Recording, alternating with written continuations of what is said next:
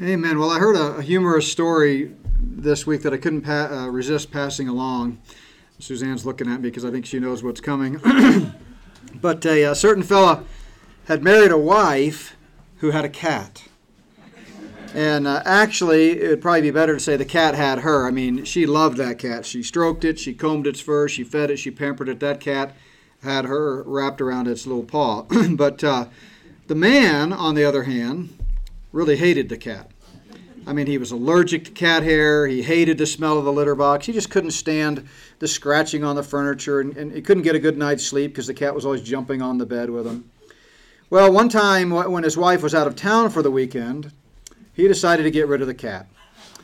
And we'll just leave it at that. I mean, no sense in going into the details of how he might have gotten rid of the cat. It's really not germane to the story.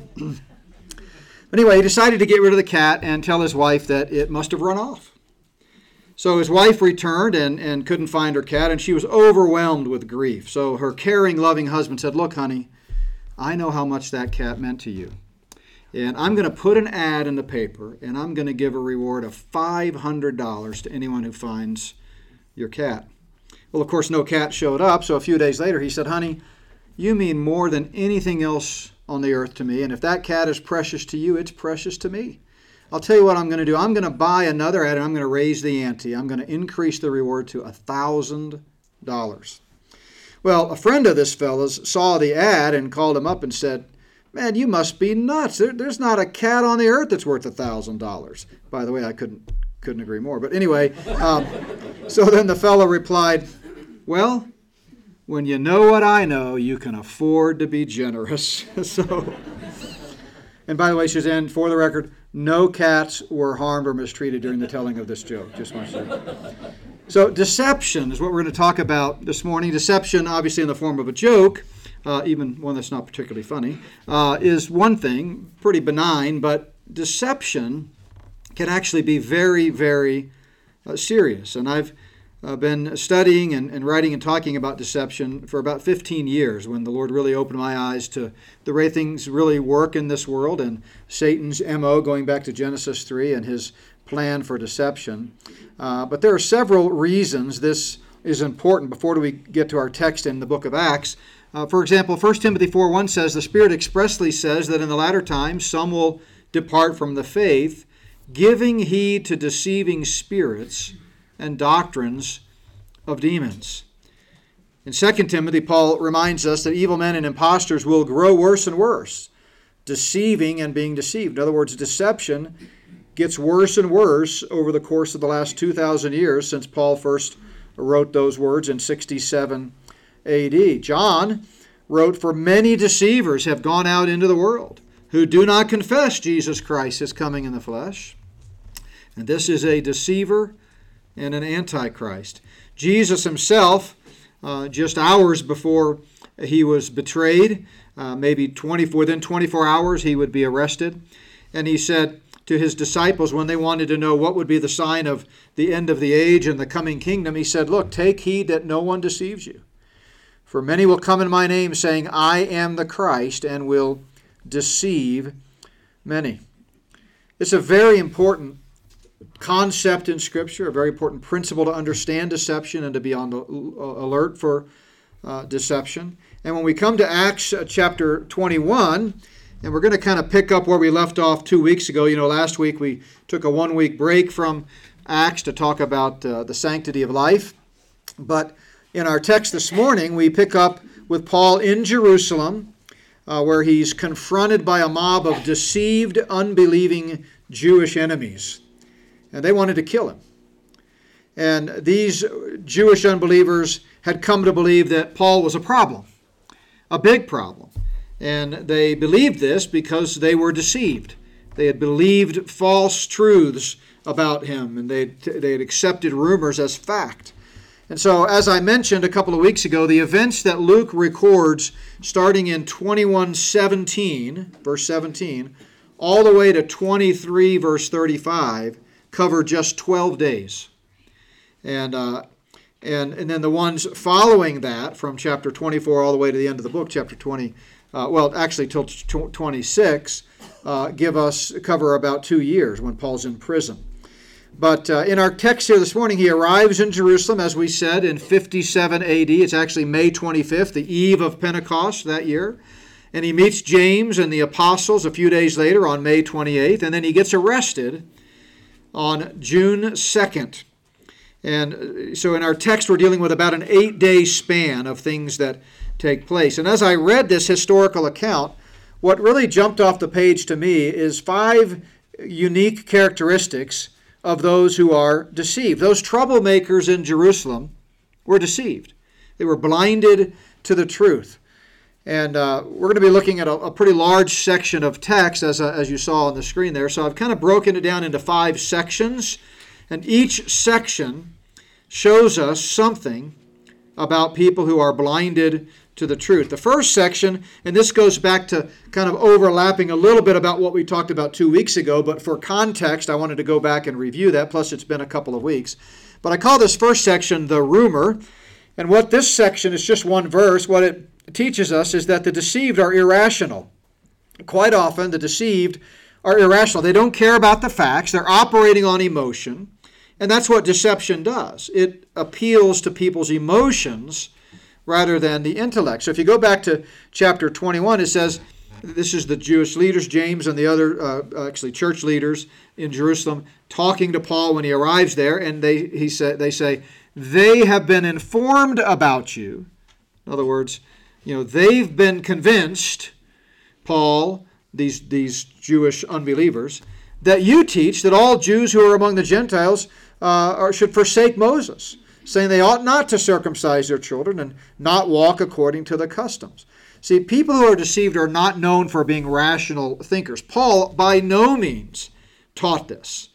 He never suggested in any of his teachings after he became a Christian that Jewish believers somehow needed to abandon the traditions and abandon their heritage as the people of Israel. So that was a spurious lie, but no matter. The people that believed it didn't take the time to check it out. They just swallowed it hook, line, and sinker. So the Jerusalem leaders, the elders, the believers, were in somewhat of a bind. On the one hand, they, of course, had supported Paul's ministry to the Gentiles, and that's what we read about way back in Acts 15 when they got together early in the days of the church after Paul's first missionary journey, and they were struggling with this Jew and Gentile in one body concept, and it was kind of a messy time in the early days of the church, and so they made it clear, made a decisive decision that indeed Gentiles could be saved by faith the same way Jews are saved by faith, and that those Gentiles should be welcomed into the church. And so they'd already taken their stand, but now, some years later, that was in 50 AD. Now we're 7 more years down the road. Many more Gentiles are getting saved as a result of Paul's missionary journeys. And so these, church leaders in Jerusalem, where Paul was visiting with them at this moment, had come to realize that Paul was kind of persona non grata in the church. And these Jewish believers were concerned about it. And so the church leaders didn't want to reject Paul, because first of all, they knew he was right, and this was God's ordained ministry for him. But also, they'd already kind of taken a stand. So what should they do? As we're going to see in a moment, they came up with a plan, a response to this rumor that they thought would accomplish the goal of, both affirming Paul, yet addressing the concerns of these misinformed, Jewish unbelievers. So the issue here is a rumor. And that's how deception starts.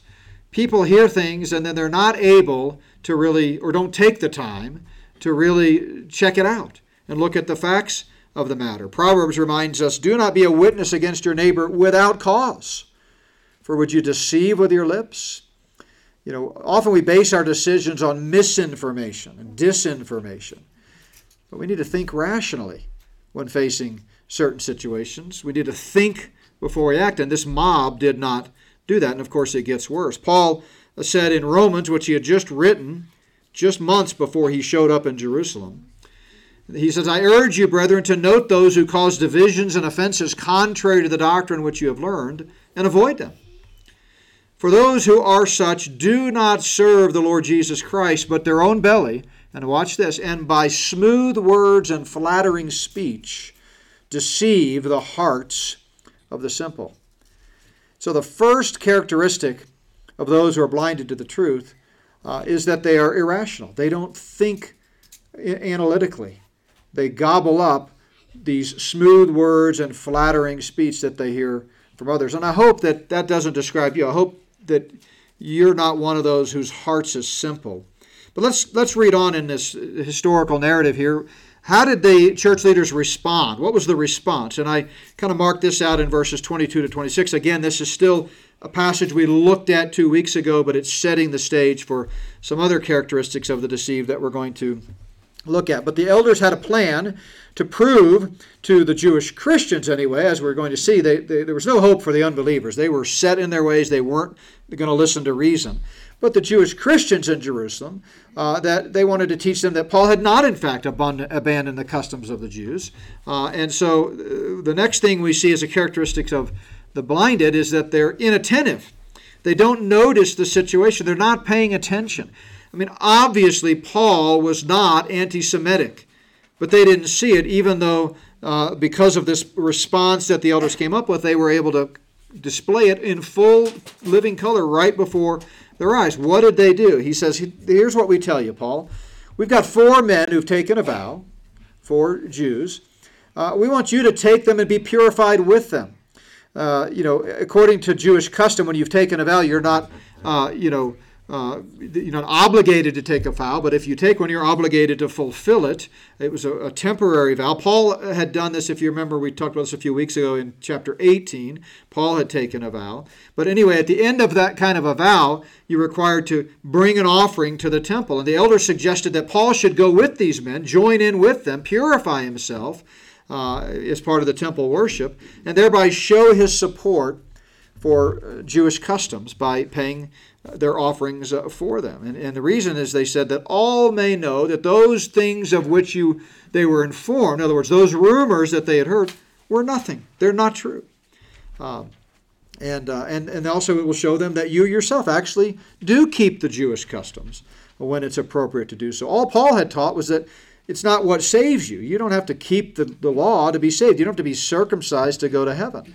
But if that's your culture, there's nothing wrong with it as long as you understand it in its context. And so, but of course, even though Paul did this, these people were completely inattentive. They didn't pay attention. And, we notice how surprisingly easy it is, even for God's people, sometimes to be deceived. And that's why the New Testament repeatedly cautions against it. Paul, for example, in his later letter that he would write while he's in prison in Rome, which he heads to after he gets arrested in Jerusalem, he's sent off to Rome. He would say, "This I say to you, lest anyone should deceive you with persuasive words." Now, he's writing this to believers in Colossae. In a parallel passage, another one of his prison epistles that he wrote from Rome, he says to the Ephesians, "We should no longer be children tossed to and fro and carried about with every wind of doctrine by the trickery of men in the cunning craftiness of deceitful plotting." In other words, we should always consider the motive behind those who are purveying rumors and trying to discredit God's servants. These mobsters didn't even take the time to consider the reality of the situation. They didn't look at what was happening right before their eyes. How could Paul be both, disregarding Jewish customs and fulfilling them at the same time? Of course he couldn't. They just jumped on the Paul is anti-Semitic bandwagon without even noticing all the counter evidence before their eyes. So we see the rumor, then we see the response, and then things really start to heat up. We see a riot that ensues, the riot.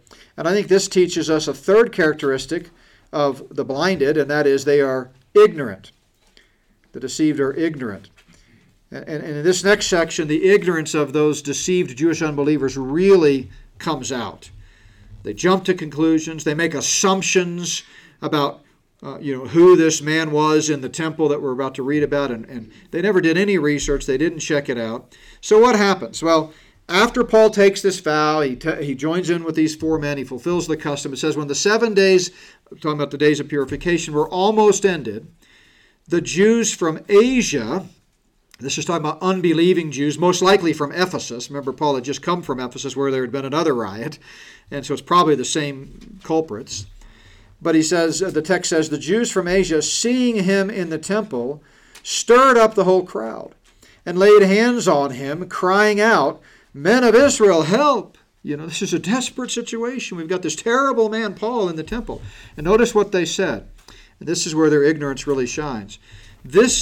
And by the way, that's giving them the benefit of the doubt. I'm sure there were some instigators in that crowd who knew this was a lie and said it anyway. But they cry out, "This is the man who teaches all men everywhere against the people, of the law, and this place." And notice, "And furthermore, he also brought Greeks into the temple and has defiled this holy place." I mean, why would they say that? Why would they say that about Paul, that last part in red there? Was it a blatant lie? Well, let's read on. Luke actually gives us in parenthesis, this is his parenthetical, and explains why they were saying that. He says, "For they had previously seen Trophimus, the Ephesian, with Paul in the city, whom they supposed that Paul had then brought into the temple." That's why the mob reacted the way they did. They ignorantly jumped to conclusions. Trophimus, we know, was the Ephesian Gentile that was Paul's traveling companion. He first is mentioned in chapter 20. We looked at that a few weeks ago. And he was Paul's traveling companion.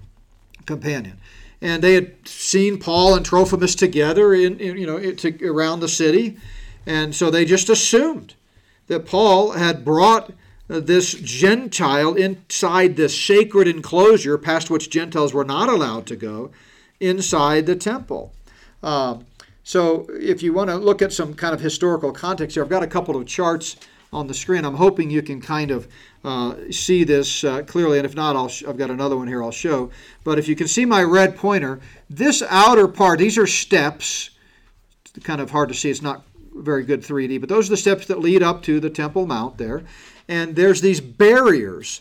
And out here, all around, that's where the Gentiles were allowed to go. But they were not allowed to go inside the court of the women or the court of the Israelites, or certainly not the court of the priests. And then, of course, you come over here to the holy place and the most holy place and so forth. But the Jews were not permitted to go in there. They were only allowed in the outer courtyard of the temple area. In fact, it was a crime punishable by death. Jewish men like Paul, who were not priests or Levites, they could go in but no further than the court of the Gentiles, kind of right here in this part, heading towards the holy place. But according to Josephus, that first century Jewish historian, the priests had posted notices all around prohibiting Gentiles from entering beyond this sacred enclosure. And these notices were in Latin and Greek, and they were placed at the barriers at various strategic points. And archaeologists have actually discovered some of these notices. One of them, translated, reads, quote, "No man of another nation to enter within the fence and enclosure around the temple, and whoever is caught will have himself to blame for his death that ensues." So they were pretty clear.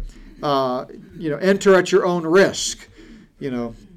Sounds like some conservatives that have no trespassing signs around their property, these days. It's no trespassing. Trespassers will be shot, that kind of a thing, right? The Romans, by the way, allowed the Jews in the Roman law to execute any Gentile, even if it was a Roman citizen, for proceeding beyond this stone barrier. So here's another kind of 3D vantage point. And again, if you want to see kind of where the Gentiles could go, all around down here, no problem. This is where Gentiles would lay at the gates, and they take alms or request alms and so forth. But and you might even come up on the stairs a little bit. But the closer you got to these gates here that would enter in, the more uneasy the Jews became. And so Luke goes on to tell us all the city was disturbed because of this rumor that Paul had brought Trophimus into the sacred area. And they ran together, they seized Paul and dragged him out of the temple, and immediately the doors were shut. So this rumors play a central role in deception, we've already talked about that, of Paul's alleged capital offense by bringing a Gentile in there, quickly spread throughout Jerusalem. I mean, this was big news. This doesn't happen every day. Few people ever dared to go in where they are not allowed to go. And by the way, in that day, the perspective of unbelieving Jews, this had been some 400 years since the prophet Malachi had last revealed God's revelation in the written form. And over those 400 years, the Jews drifted further and further away from the proper understanding of God's law. And by this time, their perspective on the temple was very similar to the pagan Gentile perspective on, the temples of Artemis and the Greek gods and goddesses and so forth.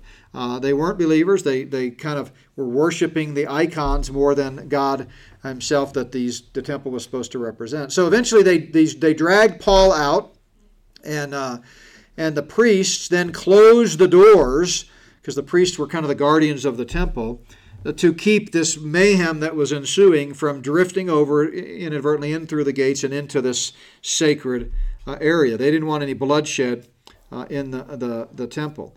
And so the next section then is the rescue. So Paul's in dire straits. Rumors and deception have led people to mistreat him. And the next thing that we learn about those who are blinded to the truth is that they are impulsive. They are impulsive. In fact, the passage we just read, verse 30, remember it said, all the city was disturbed. They ran together. They seized Paul. I mean, those are not the actions of reasoned thought. Those are impulsive actions. They're reckless and hasty. And so Luke goes on, as they were seeking to kill him, news came to the commander of the garrison that all Jerusalem was in an uproar.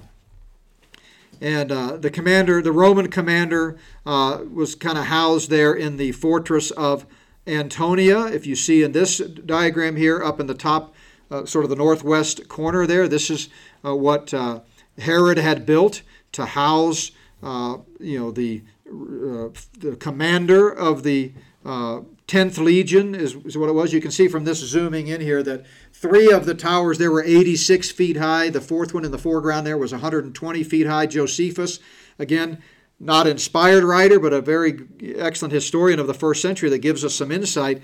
He had basically reminds us that that from that top of that fourth tower there, 120 feet high, you could see the entire area of the temple. I'm sure it was spectacular. But the Antonia fortress is what housed the soldiers of the 10th Legion. The commander's name, we find out later in chapter 23, was Claudius Lysias, and Claudius Lysias was responsible for 1,000 soldiers stationed there.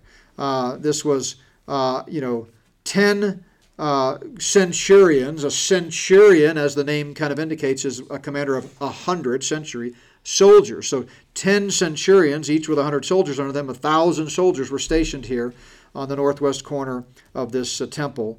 Herod, of course, had built this. So the Levites, as I mentioned, were the ones that were really in charge of the temple. They were the Jews. They kind of kept the peace. But the Roman troops were responsible under the Roman emperor for keeping peace in the whole city.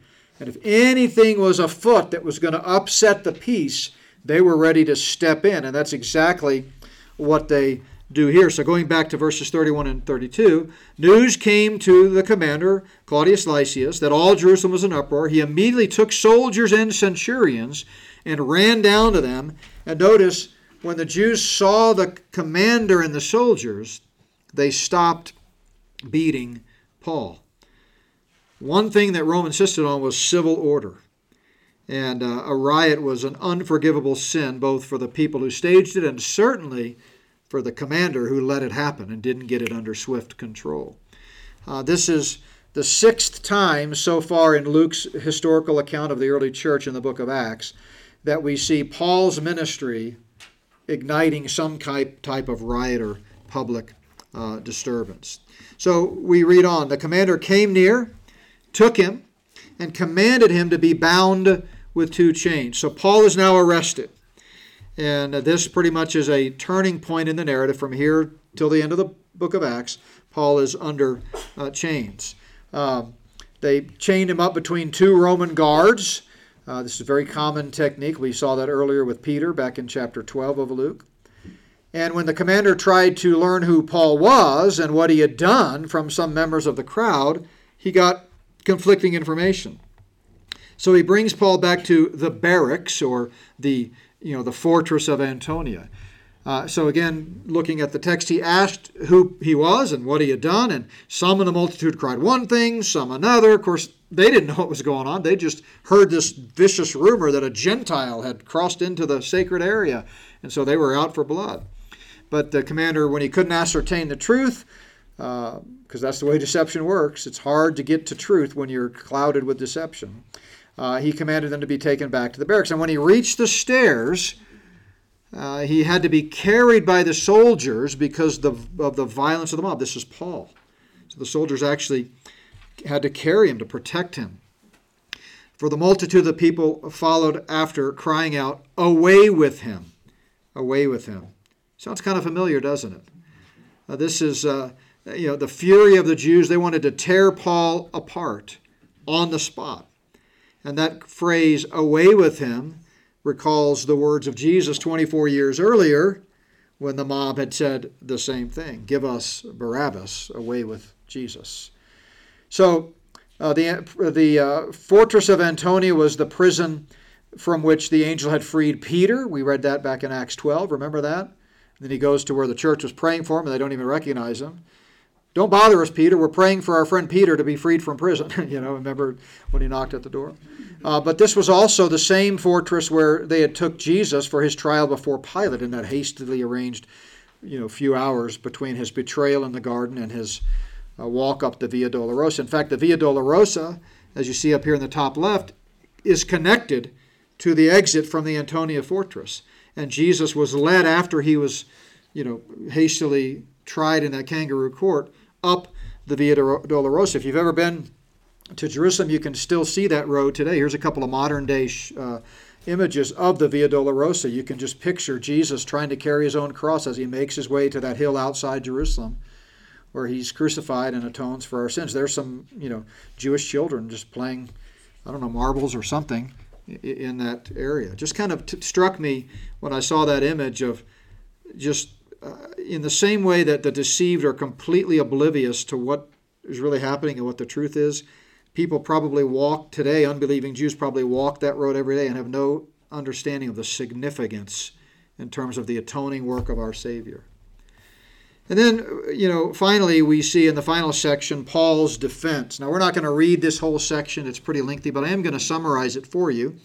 But this final section where Paul gives a rational defense to this crazy accusations teaches us a fifth thing, and that is that the deceived are intransigent. There's absolutely no convincing them that they are wrong. They are digging in their heels no matter how much the truth and the evidence or the science might say otherwise. And so as Paul was about to be led into the barracks, he said to the commander, "May I speak to you?"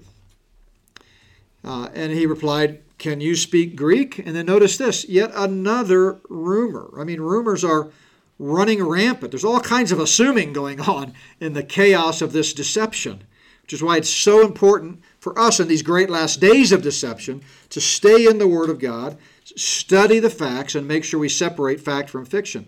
But this commander says, "Aren't you the Egyptian who some time ago stirred up a rebellion and led the 4,000 assassins out into the wilderness?"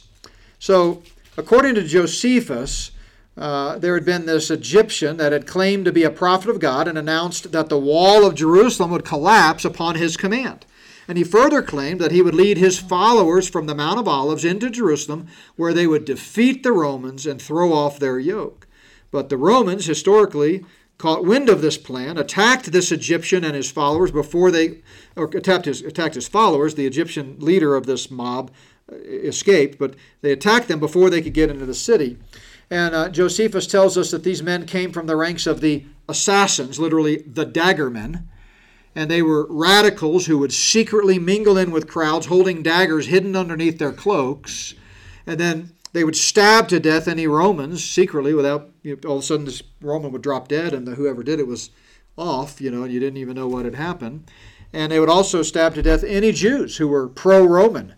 So the commander, again, Claudius Lysias, evidently thought that this Egyptian freedom fighter had returned. He didn't have a clue who Paul was. I mean, he's just doing his job, guarding the fortress, keeping the peace. There's this big uproar between the Jews and the Gentiles, and he jumps to conclusions and assumes that Paul is this Egyptian who's come back to try to instigate some other attack on Rome. But Paul explained, he goes on, I am a Jew from Tarsus in Cilicia, a citizen of no mean city, and I implore you, permit me to speak to the people. So Paul basically says, look, I have a right to be in the temple court because I'm a Jew, and I'm also a Roman citizen, so you're not supposed to be restraining me. And by the way, Tarsus, Paul's hometown, was one of 3 primary cities of ancient learning in Rome, the other 2, Athens and Alexandria. We hear a lot about Athens and Alexandria, but when we think of Tarsus, we generally, if we know the Bible, think of Paul, but we don't realize it was also a pretty highly esteemed city where Paul had been brought up. So, when he had given him permission, Paul then stood on the stairs and motioned with his hand to the people. Once the commander heard Paul's credentials, he quickly changed his tune. And then when there was a great silence, he spoke to them in the Hebrew language. So don't be confused by that. The Greek there means the language that the Hebrew people spoke, which in this time was Aramaic. So Paul's speaking to them in Aramaic. And he says, brethren and fathers, hear my defense before you now. Notice how he addresses them. I'm one of you. Brethren, those of you that are Jewish believers, you've come to faith in Christ, so you're part of the brothers in Christ. We're brothers in Christ. And also you fathers, you Jewish leaders, that I'm part of your heritage. I'm a Jew as well.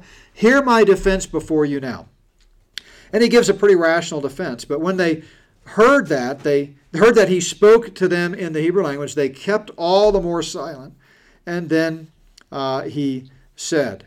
So I'm just going to summarize his speech. He begins the body of his speech by relating his manner of life before his conversion, that he was raised in an Orthodox Jewish background. He was educated under, one of the most respected Jewish teachers of his day, Gamaliel. And then he next talks about his conversion and where he met the Lord Jesus on the road to Damascus, and how that revelation is what accounted for the radical change in his life. And then he stresses that his encounter with God was an event that God had initiated. Paul hadn't just gone out searching for some new sect or way. God reached out to Paul.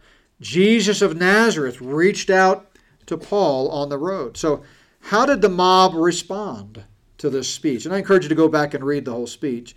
Well, they were intransigent. They were immovable.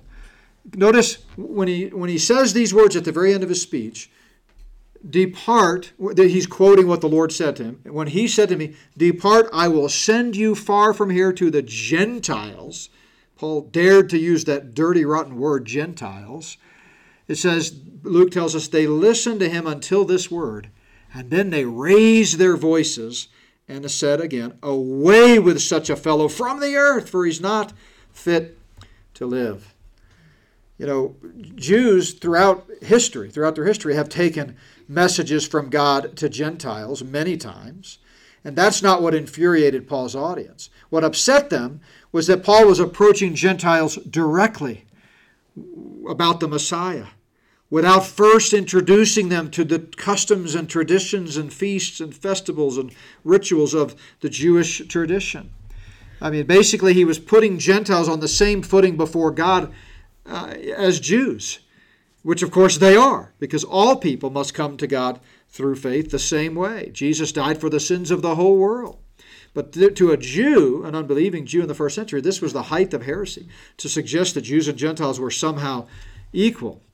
And so notwithstanding Paul's rational defense, how he made his case, they were so deceived, and as you've heard me say many times, it's easier to deceive people than to convince them they've been deceived, and they would have none of it. And so the mob mentality continued, and they reacted very violently toward him.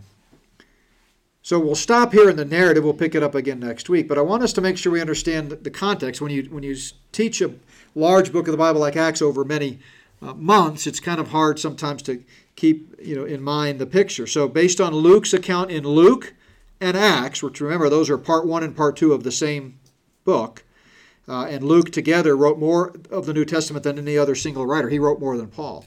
So between his gospel and his historical account of the early church in Acts, we've seen how the people of Israel had already been involved in 3 murders: John the Baptist, Jesus Christ, and Stephen. And they would have committed a 4th if God had not delivered Paul through using this Roman guard's intervention. And according to Luke's account, we've seen Jesus, Peter, John, Stephen, and now Paul all mistreated or murdered, as I said. This is essentially a key moment in the progression of the people of Israel in rejecting salvation by grace through faith alone in Christ, rejecting that Jesus is the Messiah. Within 13 years from this account, the city of Jerusalem would be destroyed, the temple would be torn down, and Israel would no longer be a nation. And they would not be a nation again, by the way, from 70 A.D. all the way up to when? 1948, which is yet probably the biggest sign of the times in our day that you and I get to be living in, when we're seeing prophecy fulfilled before us, the last of the last days. So Israel, is destroyed. Doesn't mean they're permanently destroyed. We know they're going to be reconstituted. The Bible is very clear about that. But this is a pivotal moment. So again, the 5 characteristics of the deceived. It starts by being irrational. They don't care about the facts. They're operating on emotion. Then they're inattentive. They don't even pay attention to what's happening right before their eyes. That's what you see with someone who's deceived. Okay, so they were irrational. They were based on making conclusions based on fear and emotion. But then you give them the facts, and for any thinking person, you go, oh, that ought to correct them. But they go, no thanks, I'm not interested in the facts. And then we see their ignorance highlighted, and then we see their impulsive behavior. They're not acting based on reasoned thought, and then they become immovable, intransigent, unwilling to change their view. So what's the takeaway as we think about characteristics of deception? Well, I would just say this: don't believe everything you hear. I am seeing more and more as the Lord continues to bless Plum Creek Chapel and He continues to bless NBW Ministries. I'm seeing more and more people drawn away by deception. And there's just this inverse relationship. The more God blesses those who proclaim the truth, proclaim the gospel, and teach the soon coming of our Lord, the further away those that are deceived get from God's word. And we need to stick together. We need to stand firm on the word of God, and we need to make sure that we're not guilty of any of these characteristics of the deceived, that we can separate fact from fiction, rumor and innuendo from reality. So don't believe everything you hear. Let's pray together. Father, I do thank you for this pretty interesting section in the book of Acts, as we see a lot going on in this narrative. Lord, we can take away from this just how easy it is to be deceived. And Lord, nothing's changed. In fact, as your word says, it's gotten worse. And so I pray that you would protect us from deception, that you would raise up men, women, and young people who are willing to stand firm for the truth. And most of all, that if there's anyone here within the sound of my voice that doesn't know your Son and our Savior, they would recognize that Jesus said, I am the way, the truth, and the life. No one comes to the Father except through me. And as Ken talked about at the outset of our service, we just pray that your Holy Spirit would convict anyone here today of their need for a Savior and their lostness and their sin, and that in simple childlike faith they would come to Jesus and trust in Him alone for salvation. And we pray all this in His precious name. Amen.